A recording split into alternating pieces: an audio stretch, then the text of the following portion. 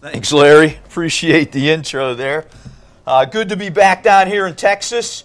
I see you've got some hot weather. We're starting to get that up in the D.C. area. Again, I'm in Germantown, Maryland, for those of you who don't know me. We have a group up there in Gaithersburg, Maryland. It's about 22, 23 miles north of Washington, D.C., maybe a little northwest of D.C., so we're in the outer suburbs of the nation's capital. A lot of things going on up there, as you are all well aware of, and I'm glad to be here for a little respite from all the things that are going on up there. But I appreciate the privilege to speak here in Tyler. Take a little water as I get ready to go here. And good to see some familiar faces from the group here in Tyler, and also some of the members of the board here I talked to yesterday, so good to see you guys and your family members here today. So fantastic to all have you with us. I'm going to jump right into things. We can talk later, okay? So I usually jump into things when I do a sermon. And what I'm going to talk about today, I'm going to call this Jesus and the Samaritans. Jesus and the Samaritans. Because if you look closely at what Jesus said when he was speaking to Samaritans within the Gospels, there's some interesting things that are said there that I think we need to be cognizant of and aware of. So we're going to talk a little bit about exactly who the Samaritans were to begin with, because we need this background information to make more sense about what Jesus is saying when he's speaking to the Samaritans. We want to find out why Christ used these, what some Jews called the Samaritans were half-breeds. What some Jews called the Samaritans were people that didn't understand the truth. They didn't know the right religion. Okay, and just keep that in mind as we think about some of the things we're involved with today within the church, within Christianity, and within the body of believers throughout the world. So I want you to keep those things in mind as we're discussing what Jesus said and did in his relations with the Samaritans in the gospel accounts. So that's where we're going. Let's begin by giving some background information on who the Samaritans were before we get to some of those gospel accounts. Now, you all know there was a northern and southern kingdom. Israel in the north, Judah in the south. And Israel and Judah had some issues, all right? And we know that Israel eventually was taken into captivity by Assyria. Assyria took many of the Israelites and took them into other areas, into greater Assyria. And what the Assyrians then did was, they brought peoples that they were the overlords of, and moved many of those peoples into what was the northern kingdom of Israel. Various pagan peoples came back there and began to intermarry with some of the leftover folks who were still there. And what history tells us is these people became known as the Samaritans. This mixing of pagan peoples with the remnants of the northern kingdom of Israel. Much of Israel was taken away, but there was a little remnant that was left there that these pagan peoples came and mixed with and had progeny with. Now, just to show you that that's in the Bible, let's go to 2 Kings chapter 17 and see what it has to say there as we get some background information on the Samaritans. 2 Kings chapter 17, and I'm going to pick it up in verse 22. 2 Kings 17, and I'll pick it up there in verse 22. The Israelites persisted in all the sins of Jeroboam and did not turn away from them until the Lord removed them from His presence, as He had warned through all His servants the prophets. So the people of Israel were taken from their homeland into exile in Assyria, and they are still there. Now, as the writer wrote this, they were still there. Verse 24, the king of Assyria brought people from Babylon, Cutha, Ava, Hamath, and Sepharvaim, and settled them in the towns of Samaria to replace the Israelites. They took over Samaria, lived in its towns. When they first lived there, they did not worship the Lord, so he sent lions among them, and they killed some of the people.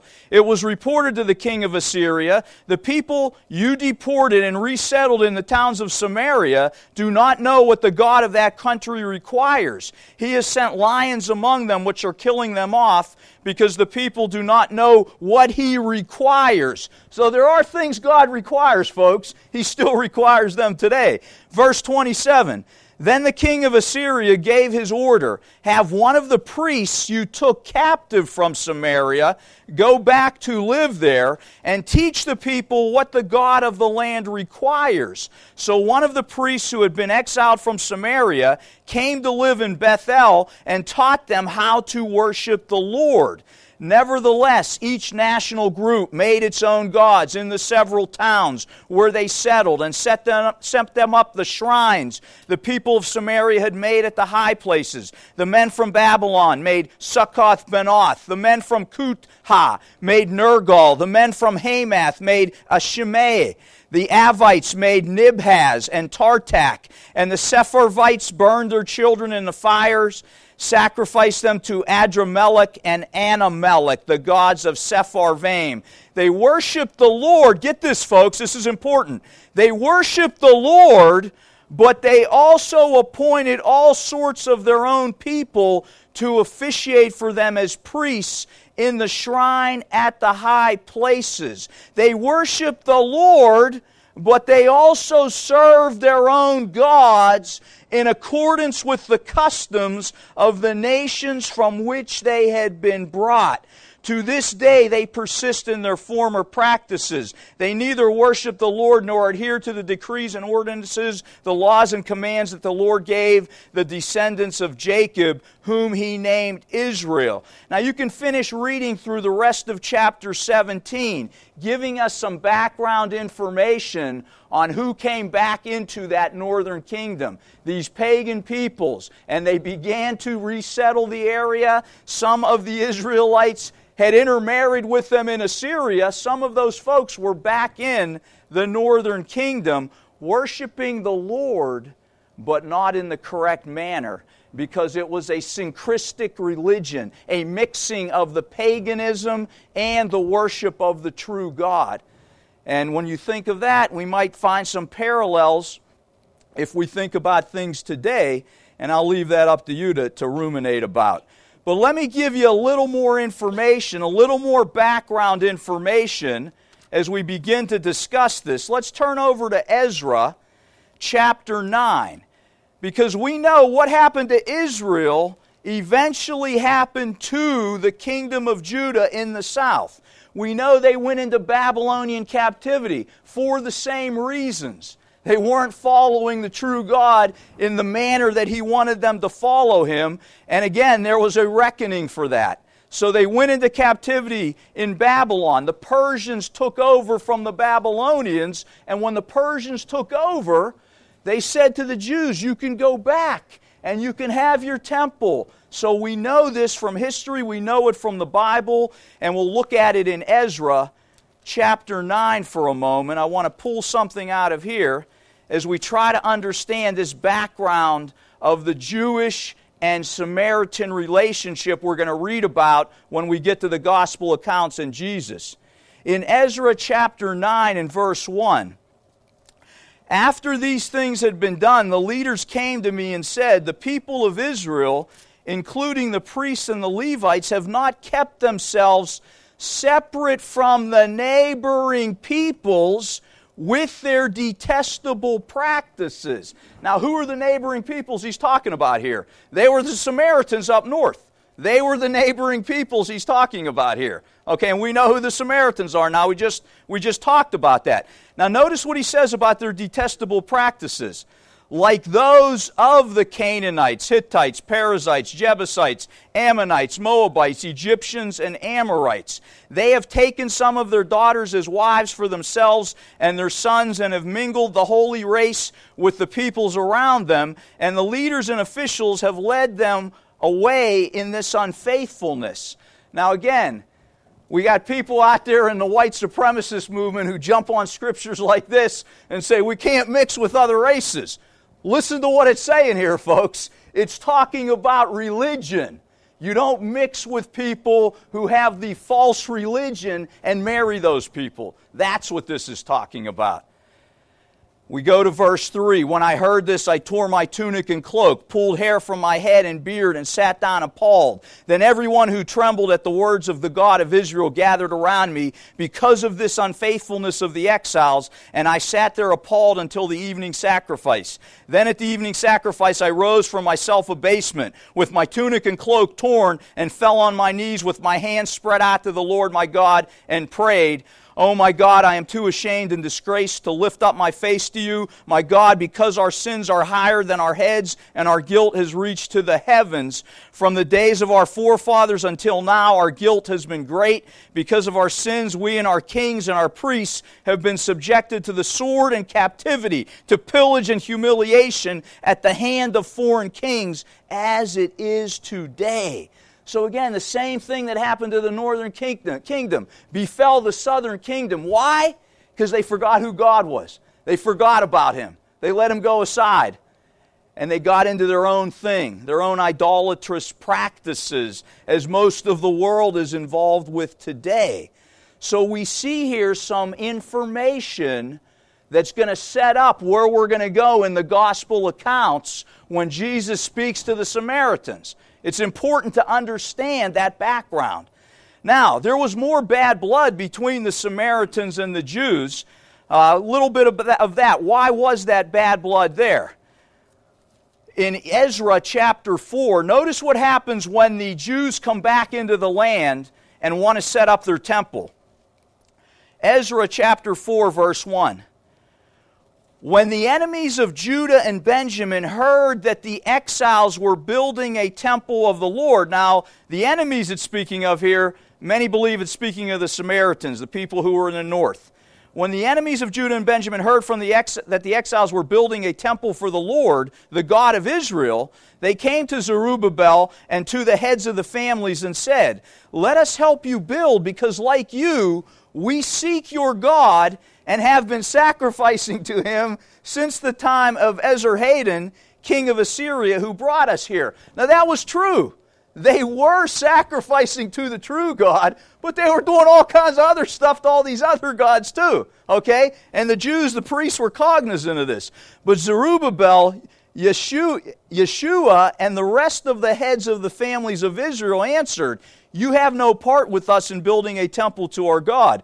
We alone will build it for the Lord, the God of Israel, as King Cyrus, the king of Persia, commanded us." Now, what do the Samaritans do? Notice verse 4. Then the peoples around them, that's who it's speaking of, set out to discourage the people of Judah, make them afraid to go on building. They hired counselors to work against them and frustrate their plans during the entire reign of Cyrus, king of Persia, and down to the reign of Darius, king of Persia. So there's some political machinations going on here. The northern kingdom is going back to Persia, who were their overlords also, and they're saying, hey, there's some problems here, and there were problems that didn't allow the Jews to follow through at this time to build that temple.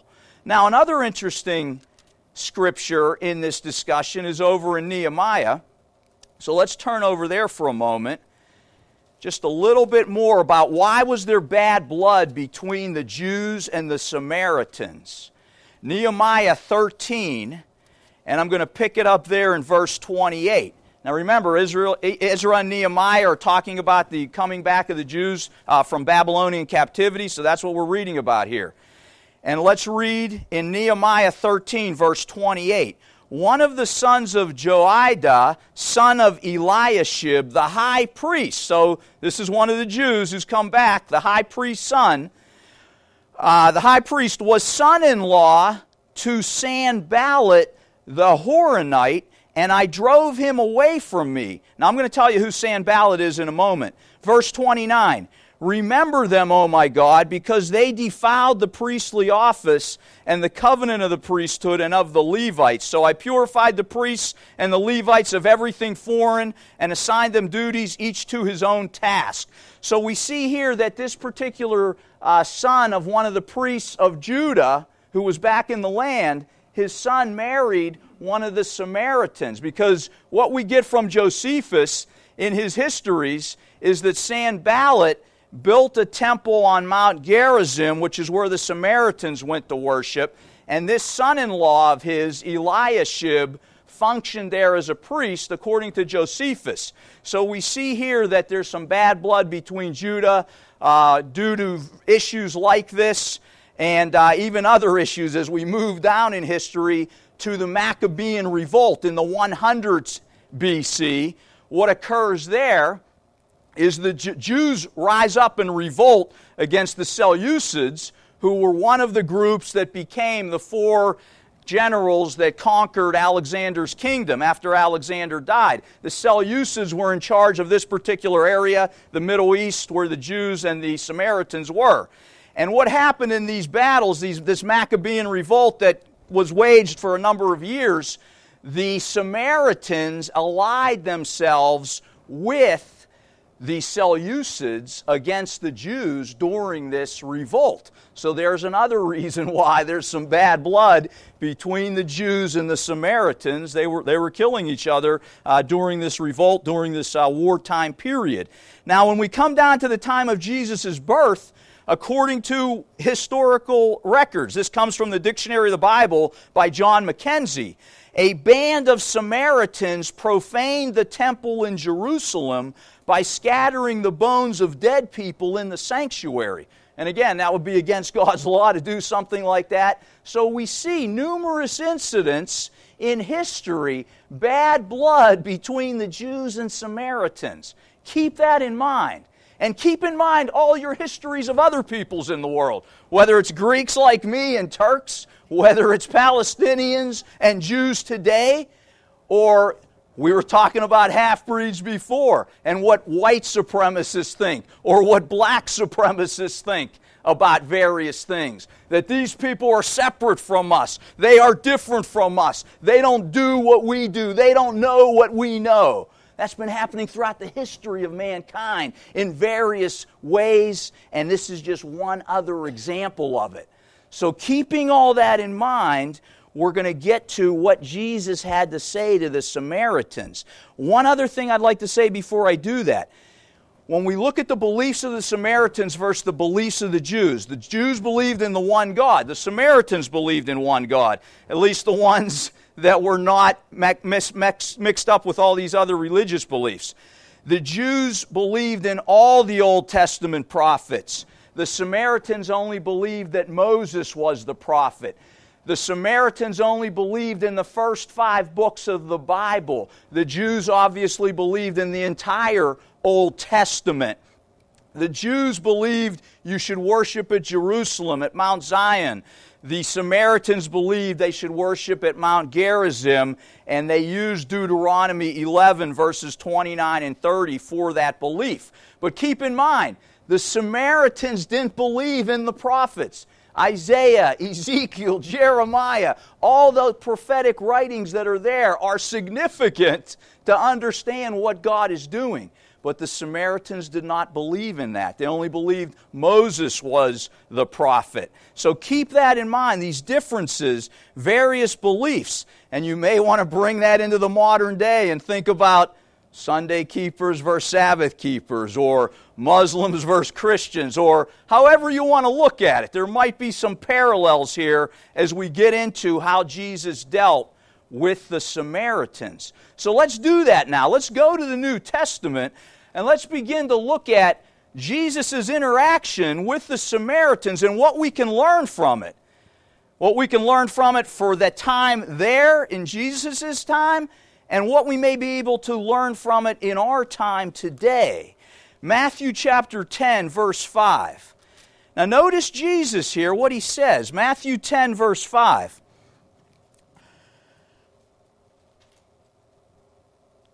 These 12 Jesus sent out with the following instructions. do not go among the Gentiles or enter any town of the Samaritans. Go rather to the lost sheep of Israel. So early in Jesus' ministry, he says, don't go to the Samaritans. Okay, I just want you to go to the lost sheep of Israel. Don't go to the Gentiles. Okay? Now we think of God like God wants to save everybody, right? I can bring up various scriptures in your Bible that say God wants to save everybody. But he's telling his guys, don't go to these people right now. Why? God has a plan. He's got it laid out. He knows how it's going to go. He's got it figured out. Let's let Him do His thing. Let's let the sovereign King of creation do His thing rather than worry about what this person's doing over here and what that person's doing over here. Let's get ourselves together. Let's have us do the right thing and tell the truth, get it out there, but worry about yourself, folks. Don't worry too much about what this person's doing, that person's doing. Get yourself together. God's got it under control. He's going to make it work out. And you got to have faith in that plan. So you see, even here, in the Old Testament, He was destroying people. And some people don't believe in Christianity because God destroyed people in the Old Testament. But what's going to happen to those people? They're going to come back to life. They're going to have an opportunity to hear that truth that you have right now. God's got it figured out. Don't worry about those people doing whatever they're doing. He's got it figured out. You do what you got to do, folks. All right. So we see that early in His ministry, He has a certain attitude here to the Samaritans too. We know that's going to change, right? We can go to Acts chapter 8. We know after His resurrection, the plan is altering a little bit because there's a plan, folks. So things change within a plan. Or things happen in a different way. Acts chapter 8 and verse 25. Listen to what it says here after Jesus has been resurrected. Acts 8:25. When they had testified and proclaimed the word of the Lord, Peter and John returned to Jerusalem, preaching the gospel in many Samaritan villages. They started to get it, folks. God had to work with them. There's a process to people getting stuff. That's just the way it is. I don't have all the answers. I just tell you what the Bible's telling me, okay? So if you read all of chapter 8, which we don't have time to read because I like to keep it to an hour for Mr. Gross here, but if you read all of chapter 8, you're going to read about Simon the sorcerer. Where was he hanging out? He was in Samaria, folks, okay? And there's a lot about him you can read about. But they started to go to these Samaritan villages and realize the gospel can go anywhere now. And that's a whole story in Acts, of course, that we all know about. But I want to show you that after the resurrection, they got the message that now this is opening up to all peoples. Doesn't matter if they're Gentiles or Samaritans, because the Jews didn't think very highly of those folks. Okay? Who do we not think highly of? I don't know. It's in your mind, okay, whatever it may be. I hope you think highly of everyone, that everyone is a possible child of God despite what they may be doing today.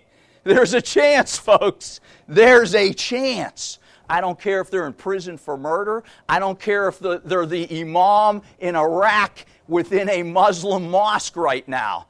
There's a chance for them according to this plan of God that I read about in my Bible. And I want to look at those people the way God looks at those people rather than what our carnal nature does to us and has us looking at people in a different way. When I take these glasses off, folks, I'm looking at you in a different way. It's still me looking at you. You get what I'm saying? But when I put the glasses back, oh my goodness, I see differently now. When I look through this filter of the Bible, I see people much differently than my carnal nature sometimes allows me to see those people. What filter are you looking at when you look at the people out there that we all got issues with? And I know we all got issues with people, folks. I got some issues too. But I try to move that aside and turn on this filter. That's the filter we need to be looking through because we're trying to become more like Him. So what filter was he looking through? What filter was Jesus the Christ, your Savior, looking through? Because that's the filter we need to look through. Luke chapter 8, or Luke chapter 9, I'm sorry. Getting a little excited up here. Better take a little water to calm myself down. Luke chapter 9, beginning in verse 51. Let's begin to see Jesus is dealing with the Samaritans now. And you know who the Samaritans are now. Luke 9, verse 51.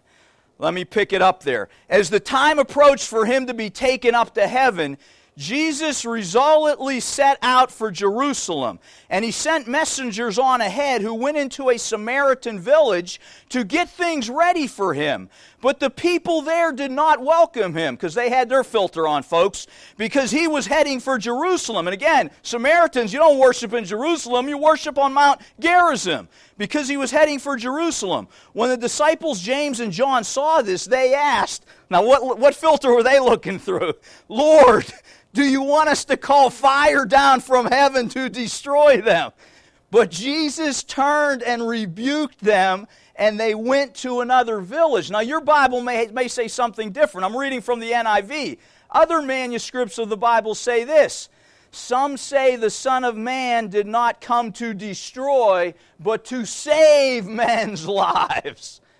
Get that particular phraseology there. He didn't come to destroy, he came to save men's lives. That's the same God of the Old Testament, but his plan is coming more to fruition now when we get to New Testament times. And it will blossom even further in the future. There's a plan. There's a process that we must go through. Why? I don't have all the answers to why. It's his plan. He's in charge. But there is a plan and a process that we must all go through. And I believe we learn something within this process, within this plan that he's created. Now, why were they wanting to call fire down from heaven? Well, obviously, they had not learned the finer points of the law yet. Mercy, justice, and faith. Okay? But here's why. If we go back again to the Old Testament, there's a reason for the Old Testament, folks. In the 2 Kings chapter 1, I'm going to read you something that occurred back here that they were well aware of, that has to do with the king of Israel at this time. Remember who the king of Israel was. Northern kingdom went to Assyrian captivity. They came back mixed with other peoples into that land again. And the king of Israel at this time, who wasn't following God, he says, Elijah says that he's going to die. He's going to go down if he doesn't follow God. And this king has a problem with it. We're going to read in 2 Kings chapter 1, verse 1. After Ahab's death, Moab rebelled against Israel. Now Ahaziah had fallen through the lattice of his upper room in Samaria and injured himself. So he sent messengers saying to them, "Go and consult Baal-zebub, the god of Ekron, to see if I will recover from this injury." There's that syncretistic religion. But the angel of the Lord said to Elijah the Tishbite, "Go up and meet the messengers of the king of Samaria and ask them, is it because there is no God in Israel that you're going off to consult Baal-zebub, the god of Ekron? Therefore, this is what the Lord says, you will not leave the bed you are lying on, you will certainly die." So Elijah went. Now what happens? In order to save some time here, if you read the entire chapter, verse 10, Elijah answered the captain, "If I am a man of God, may fire come down from heaven and consume you and your 50 men. Then fire fell from heaven and consumed the captain and his men. So this prophet of God is telling the king how it is. Okay, and the king doesn't want to hear that because he's doing his own thing. He's got his idolatrous practices going, just like most of the world does today. And he sends some men to go get this prophet because some believed back then that if you could get a prophet to renounce what he said, that it wouldn't happen. Or if you could kill a prophet, that what he said was going to happen to you might not happen. So that's why the king wanted to grab Elijah. Elijah knew that. And he had fire come down upon the king's men. As you read through here, another group of soldiers comes. Fire comes upon them. When the third group got there, they were like, "Elijah, please don't bring fire down on us," okay? And he walked with them to the king, and he told the king exactly what was going to happen. And the king ended up dying, okay? So the apostles in the New Testament knew this story. They knew their Old Testament. They knew this king was from the northern kingdom. They knew the history. That's why they wanted to bring fire down upon them. But it's different, though. Elijah's case is much different. The king of Israel had priests who knew the law. They knew the law, and they weren't following it. When we get to the New Testament times, through various generations of people living in Samaria, they lost sight of their God. They lost sight of their understanding. So it's a new ball game. It's a little bit different in the first century A.D. when God is working with people than it was when He's working with His people of Israel and Judah back then. There is a difference there. So keep that in mind when you think of what Muslims are doing today, what Hindus believe today. There have been numerous generations of peoples through history that have lost sight of who God was, what God is. And those are the people that populate most of the world. And God wants to save those people. Now let's move on in Luke chapter 10. Luke chapter 10. What else does Jesus say in His interaction with the Samaritans? Remember who the Samaritans were. Luke chapter 10. Let's pick it up in Luke 10 and verse 25. Luke 10:25. Now listen to the context here. It's very important. Who's Jesus talking to before He begins explaining the parable of the Good Samaritan? Who's He talking to? On one occasion, an expert in the law stood up to test Jesus. Teacher, he asked, what must I do to inherit eternal life? What's he asking about? Eternal life. Interesting. Because Jesus is going to use a story about a Samaritan who the Jews thought they can't get eternal life. They're the half-breeds. They're the bad guys. Understand this in context. An expert in the law. Think maybe Pharisee, maybe priest, maybe Levite, I don't know. He's an expert in the law, no. He knows the law, but how well does he know the law? What is his prism of the law? What is written in the law? Jesus replied. How do you read it? He answered, love the Lord your God with all your heart, with all your soul, with all your strength, with all your mind, and love your neighbor as yourself. You have answered correctly. So the law still matters, folks. Hear that also. The law still matters. You've answered correctly. Do this and you will live. But this guy wants to play with Jesus a little bit. Okay? He's playing with the master. You don't want to play with the master. But he wanted to justify himself. So he asked Jesus, who's my neighbor? Who's my neighbor? In reply, Jesus said, now Jesus often did this with people. He would have discourse with them about a question. And they would throw a question at him, he would answer it, and they would come back with something else. And then he would use a story to give the finer points about that particular question. And he's doing that here. Now let's read this carefully.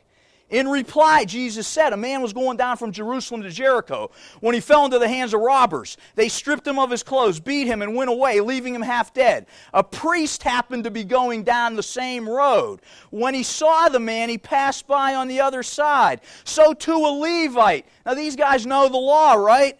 The priest and the Levite know the law.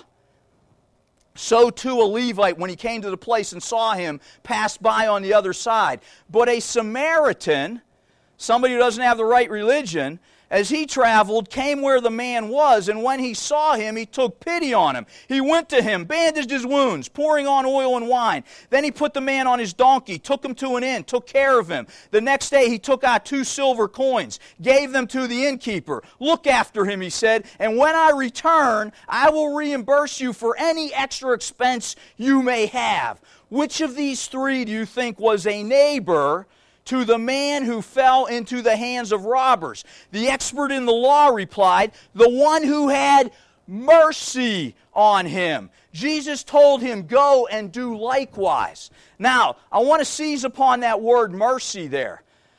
There's a fellow named Nathan Lane. He wrote an article called An Echo of Mercy, a rereading of the parable of the Good Samaritan.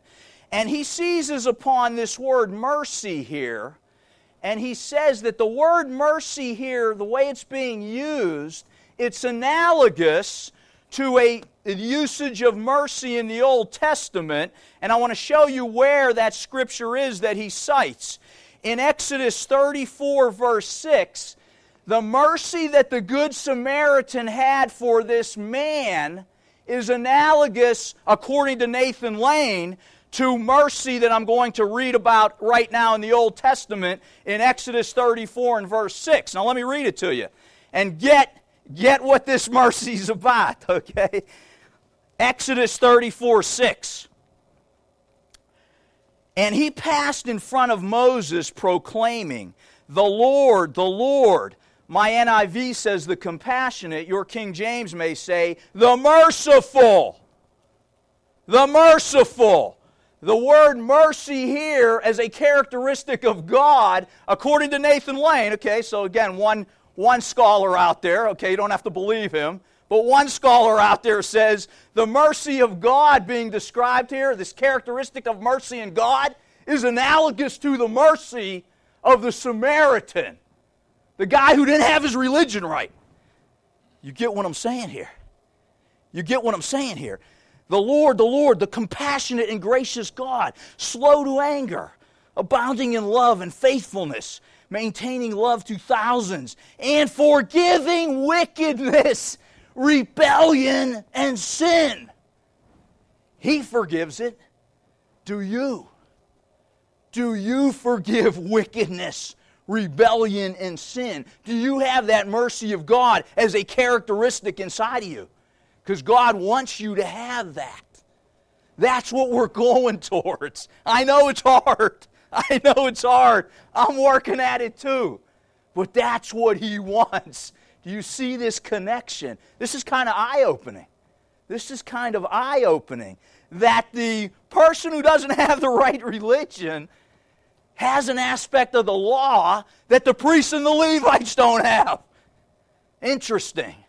Interesting. Because we're all learning something in this life, regardless of what religion you're in.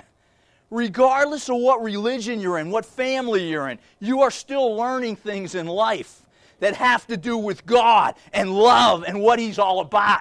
It's all part of His plan. He's got it figured out. He's going to make it work out. Don't worry about it. Don't worry about it. If you really believe this and have that faith, you're not going to worry about all this stuff that people in Washington are going crazy about. You know what I'm saying? Get rid of that stuff that's going on in our lives. Rise above the fray and get focused on what you need to be doing. James 2. James 2. Let's look at that word mercy a little further in this connection to the law. James chapter 2. And believe me, I want to keep that law, folks. I'm all in on the law, okay? No doubt about it. But James 2, verse 8, if you really keep the royal law found in Scripture, love your neighbor as yourself, you are doing right. But if you show favoritism, you sin and are convicted by the law as lawbreakers. Were the Jews showing favoritism in their understanding of who the Samaritans were? Are we showing favoritism in how we relate to Sunday keepers? Or Sabbath keepers who are keeping the Sabbath on a different day or a different time? Or the calendar differences or whatever it may be? Do what you think the law is telling you to do. Don't worry about everybody else. Teach what you think the truth is, no doubt about it. But don't worry about everybody else.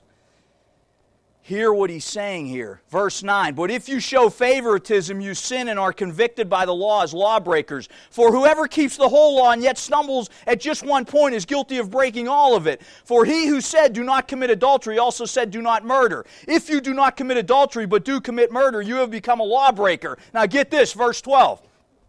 Speak and act as those who are going to be judged by the law that gives freedom. Because judgment without mercy will be shown to anyone who has not been merciful. Mercy triumphs over judgment. Mercy is a higher point of the law, folks, along with faith, along with justice. That's what we're getting here. Interesting that this is happening in discourse with the Samaritan. Why was he using the Samaritans to bring out these points? I think you're getting the message here. Another scripture, Matthew 23:23. Matthew 23:23. Understand the immensity of mercy.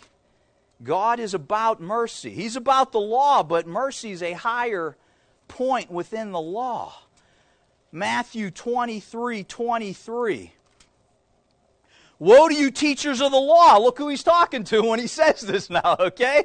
Is that coincidence? Woe to you, teachers of the law and Pharisees, you hypocrites! You give 1/10 of your spices, mint, dill, and cumin, but you have neglected the more important matters of the law. More important than a calendar, folks. More important than a lot of things within the law. You should have practiced the latter without neglecting the former. You blind guides, you strain out a gnat, but swallow a camel. You've neglected the more important matters of the law: justice, mercy, and faithfulness. Right from your Bible. That's not Mike James telling you. That's in your Bible. That's Jesus Christ telling you. What's bigger in the law is justice, mercy, and faithfulness. Get that. Get that scripture and what it is saying. Now, he has other interactions with the Samaritans. Look over at Luke 17. Luke 17. Keep in mind what we just read about the higher points of the law. And watch this interaction in Luke 17. It happens again, folks. Is this a coincidence, or is he trying to tell us something? Luke chapter 17, verse 11. Now on the way to Jerusalem, Jesus traveled along the border between Samaria and Galilee. As he was going into a village, 10 men who had leprosy met him, another group of outcasts, according to the people at that time. So who are our outcasts today? What 10 people do you want to pick out today that we consider outcasts? Okay? Leprosy isn't as big today as it was back then. You pick it up in your mind, whoever they are, whoever those outcasts are for you or somebody you know. So these 10 outcasts come to him. They stood at a distance, verse 13, and called out in a loud voice, Jesus, Master, have pity on us. When he saw them, he said, Go show yourselves to the priests. And as they went, they were cleansed. One of them, folks, when he saw he was healed, came back praising God in a loud voice. Okay? He threw himself at Jesus' feet and thanked him. And he was a Samaritan. Now, is it just coincidence that this guy was a Samaritan? Why did this record come down to us 2,000 years later? Why did these other records of his interactions with the Samaritans come down to us 2,000 years later? Does he want us to get a message? Yeah, he does. He does want you to get a message as to why it was a Samaritan who came back. Now, what does he say? What does he say to him? Notice verse 17. Jesus asked, Were not all 10 cleansed? Where are the other 9?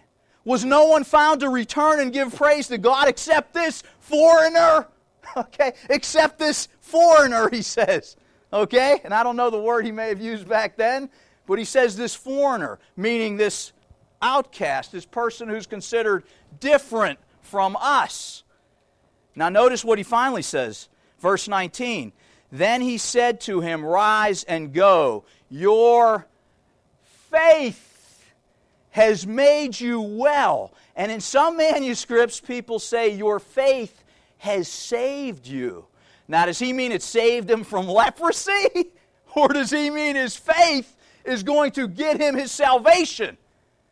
You can look at that a couple ways, folks. I'm not a scholar. I'm not going to tell you how to look at it, but different manuscripts say it differently. That your faith has saved you. What did we just read in the previous excerpt from Matthew? Faith, justice, and mercy are the higher points of the law. And here again, Jesus is emphasizing his faith. The Samaritan didn't have his religion exactly right, but he had it going on with faith, folks. He had it going on with faith. And the other fellow had it going on with mercy. Is he telling us something? I'm not saying discard the law. Keep the Sabbath, folks. I'm all in. I'm all in, believe me. I want to know the law and keep it to the best of my ability. But there's something bigger than the law. The law doesn't save you. The law helps you, but it doesn't save you. Christ saves you. Your relationship with Him saves you. Justice, mercy, faith. Now let's go for the last kicker here. We're moving to the end of the story here. John chapter 4. Oh yeah, you all know this one. John chapter 4. But we're going to look at it a little bit differently today, okay? We've built it all up for the coup de grace here. John chapter 4, the Samaritan woman. Now, I'm not going to get into the aspects of him talking to a woman. That's another whole thing there, okay? Which is important. But that's not the purposes of my sermon today. I'm going to stay focused. Okay? Get this done on time.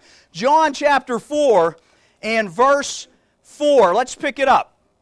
Now he had to go through Samaria, so he came to a town in Samaria called Sychar, near the plot of ground Jacob had given to his son Joseph. Jacob's well was there, and Jesus, tired as he was from the journey, sat down by the well. It was about the 6th hour. When a Samaritan woman came to draw water, Jesus said to her, "Will you give me a drink?" His disciples had gone into the town to buy food. The Samaritan woman said to him, she knows the deal here. She knows what's going on. She said, "You're a Jew. I'm a Samaritan woman. How can you ask me for a drink?" And it says in parentheses here, "For Jews do not associate with Samaritans," okay? Jesus answered her, "If you knew the gift of God and who it is that asked you for a drink, you would have asked him and he would have given you living water." Get the context. Context is important in the Bible. What's Jesus talking about when he says living water, folks? The Holy Spirit. What's the Holy Spirit going to do for you? It's going to get you salvation. Once you get baptized, once you get God's Holy Spirit infused in you, you're on the road to salvation. You can jump off that train. Oh yeah, Hebrews 6 and Hebrews 10 tells us that. But you're on the train to salvation. Jesus, in context here with the Samaritan woman, is talking about eternal life. Who's he talking about it with? A woman the Jews would not think had a chance at eternal life. She's got the wrong religion. Now what does he say? Verse 10. Jesus answered her, "If you knew the gift..." Okay, I got that. Verse 11. "Sir," the woman said, "you have nothing to draw with. The well is deep. Where can you get this living water?" She doesn't get it, okay? "Are you greater than our father Jacob?" So Jacob was their father, if you think they just followed the 5 books.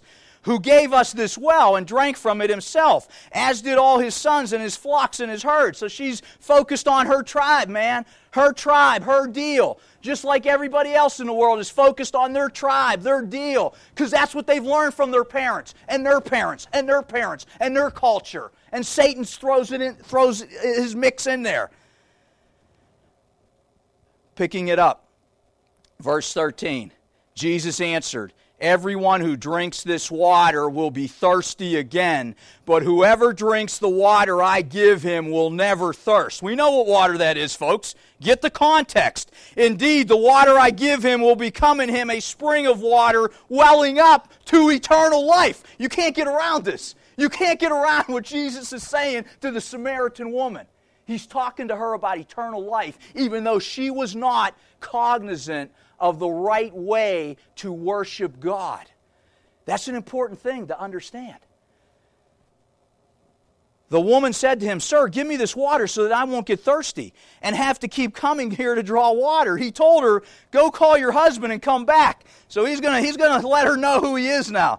"I have no husband," she replied. Jesus said to her, "You're right when you say you have no husband. The fact is, you have had 5 husbands, and the man you now are with is not your husband. What you have just said is quite true." Wow. She not only doesn't have the religion right, folks, maybe she's a little loose here. I don't know. I don't want to cast aspersions here, but that's possible from what we're reading here, okay? That's a possibility. How do you feel about loose moral people out there, folks? I don't know how you feel. I don't know. I know God's law says, get married, don't commit adultery. I totally get that. And we need to follow that. But this woman doesn't have it. She doesn't have it together yet. But he's still dealing with her, talking to her about how she can have eternal life.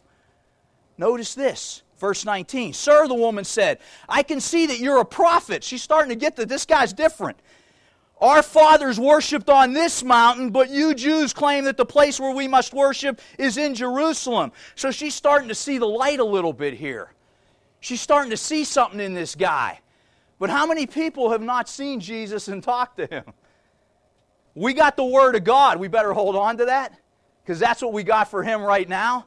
But remember her situation. Remember some Hindu in India, some Buddhist in Myanmar, okay? What do they got? They're like this woman in missing a lot. Now, let's pick it up. What does he say? Verse 21. Jesus declared, believe me, woman. Get this, folks. A time is coming when you will worship the Father neither on this mountain nor in Jerusalem. Okay, that's big. That's a big statement. He's saying the Jews are in Jerusalem, but you know what? That doesn't really matter when I decide it doesn't matter, okay? You Samaritans worship what you do not know. So he makes it clear that they don't know. Their religion is false. There's a problem with their religion. How do I know that? Look what he says. We worship what we do know, for salvation is from the Jews. So the Jews have the law. They have God's record. Okay, they got it over the Samaritans with that. No doubt about it. No doubt about it. But read further. Yet a time is coming and has now come when the true worshipers will worship the Father in spirit and truth, for they are the kind of worshipers the Father seeks. God is spirit. His worshipers must worship in spirit and in truth. Mercy, justice, faith, folks, are spirit. They are truth. Verse 25, the woman said, I know that Messiah called Christ is coming. She'd heard the stories, just like other religions have heard of Jesus, okay? When he comes, he will explain everything to us. Then Jesus declared, I who speak to you am he. Just then his disciples returned and were surprised to find him talking with the woman. But no one asked, what do you want, or why are you talking with her? See, folks, they didn't get, why is he talking to this woman? Again, a cultural thing back then. Okay? But here's what happens. When you learn something new, when you experience it within your life, and I'm a trainer, you stick to it better. If somebody just tells you something, it's much easier for you to fall away from it than when you actually experience the learning. This is experiential learning here. Throughout the Bible, you find experiential learning. That's a whole other sermon. Let me finish. Verse 28. Then leaving her water jar, look what she does. The woman went back to the town and said to the people, come and see a man who told me everything I ever did. Could this be the Christ? They came out of the town and made their way toward him. Now you guys know the rest of the story there. But let me point out something in this chapter. Look at verse 40. Verse 39. Many of the Samaritans from that town believed in him because of the woman's testimony. He told me everything I ever did. So when the Samaritans came to him, they urged him to stay with them. When he stayed with them, what was he doing? He was tabernacling with them, was he not? He was tabernacling with them. And he got to talk to them one-on-one. Imagine what it would be like to learn from Jesus one-on-one. If you have a good heart inside of you, are you going to get it? I hope. These people did. Not all people did when Jesus talked to them one-on-one. And because of his words, verse 41, many more became believers. These Samaritans became, what does that mean, believers? I think they got the message and they started to follow the right religion. They said to the woman, we no longer believe just because of what you said. Now we have heard for ourselves, and we know that this man really is the Savior of the world. Now notice it says there he stayed there 2 days. I want you to think about something. This is off the track. This is not doctrine. This is just Mike waxing philosophical here about the 2-day thing. Okay? He stayed there 2 days tabernacling with them. And they became believers because he was there with them, explaining things to them. What happens in the kingdom of God, folks? What happens in the kingdom of God when it comes on this earth? Who's going to be here? Jesus is going to be here tabernacling with people, teaching people. Hopefully we'll be there teaching them too. And aren't people going to get it with Satan out of the way? I believe a lot of people are going to get it. I can't say everybody's going to get it. I don't believe that. But I think a lot of people are going to get it. Because I know there's a lot of people in other religions who have a good heart. Guys like Gandhi, you can name them, you can think of them, okay? Who really know what mercy is, okay? They've lived their life with love, but they got their religion wrong. But a time is coming for them, just like the time came for the Samaritans when Jesus decided it was going to come. He's in charge. I'm not in charge. Charles is not in charge. That was a TV show, wasn't it? Okay. Who's in charge? Know who's in charge. Know who's in charge and follow what he says. So as we try to answer those questions that we started with today, what do we learn from Jesus' interaction with the Samaritans? We learn to be careful about judging, folks. We need to be careful about judging those outside of our tribe, I'll say. Be careful in that. We also need to understand the law does not save us. It is important, but the highest parts of the law are mercy, faith, and justice. They trump other aspects of the law, like tithing, like this, like that. Number 3, the third point I want you to get from this interaction between Jesus and the Samaritans. Focus on what you need to do. Focus on what you need to do rather than what everybody else is doing. And here's why. In each of those interactions with the Samaritans, the Good Samaritan, he was active. He did something for that man. The others just walked on by. He picked him up, took him to the inn, paid for it. The leper, the other lepers just walked on by. They left the scene. The one leper, the Samaritan, came back and said, "Thank you, Jesus, for giving me this."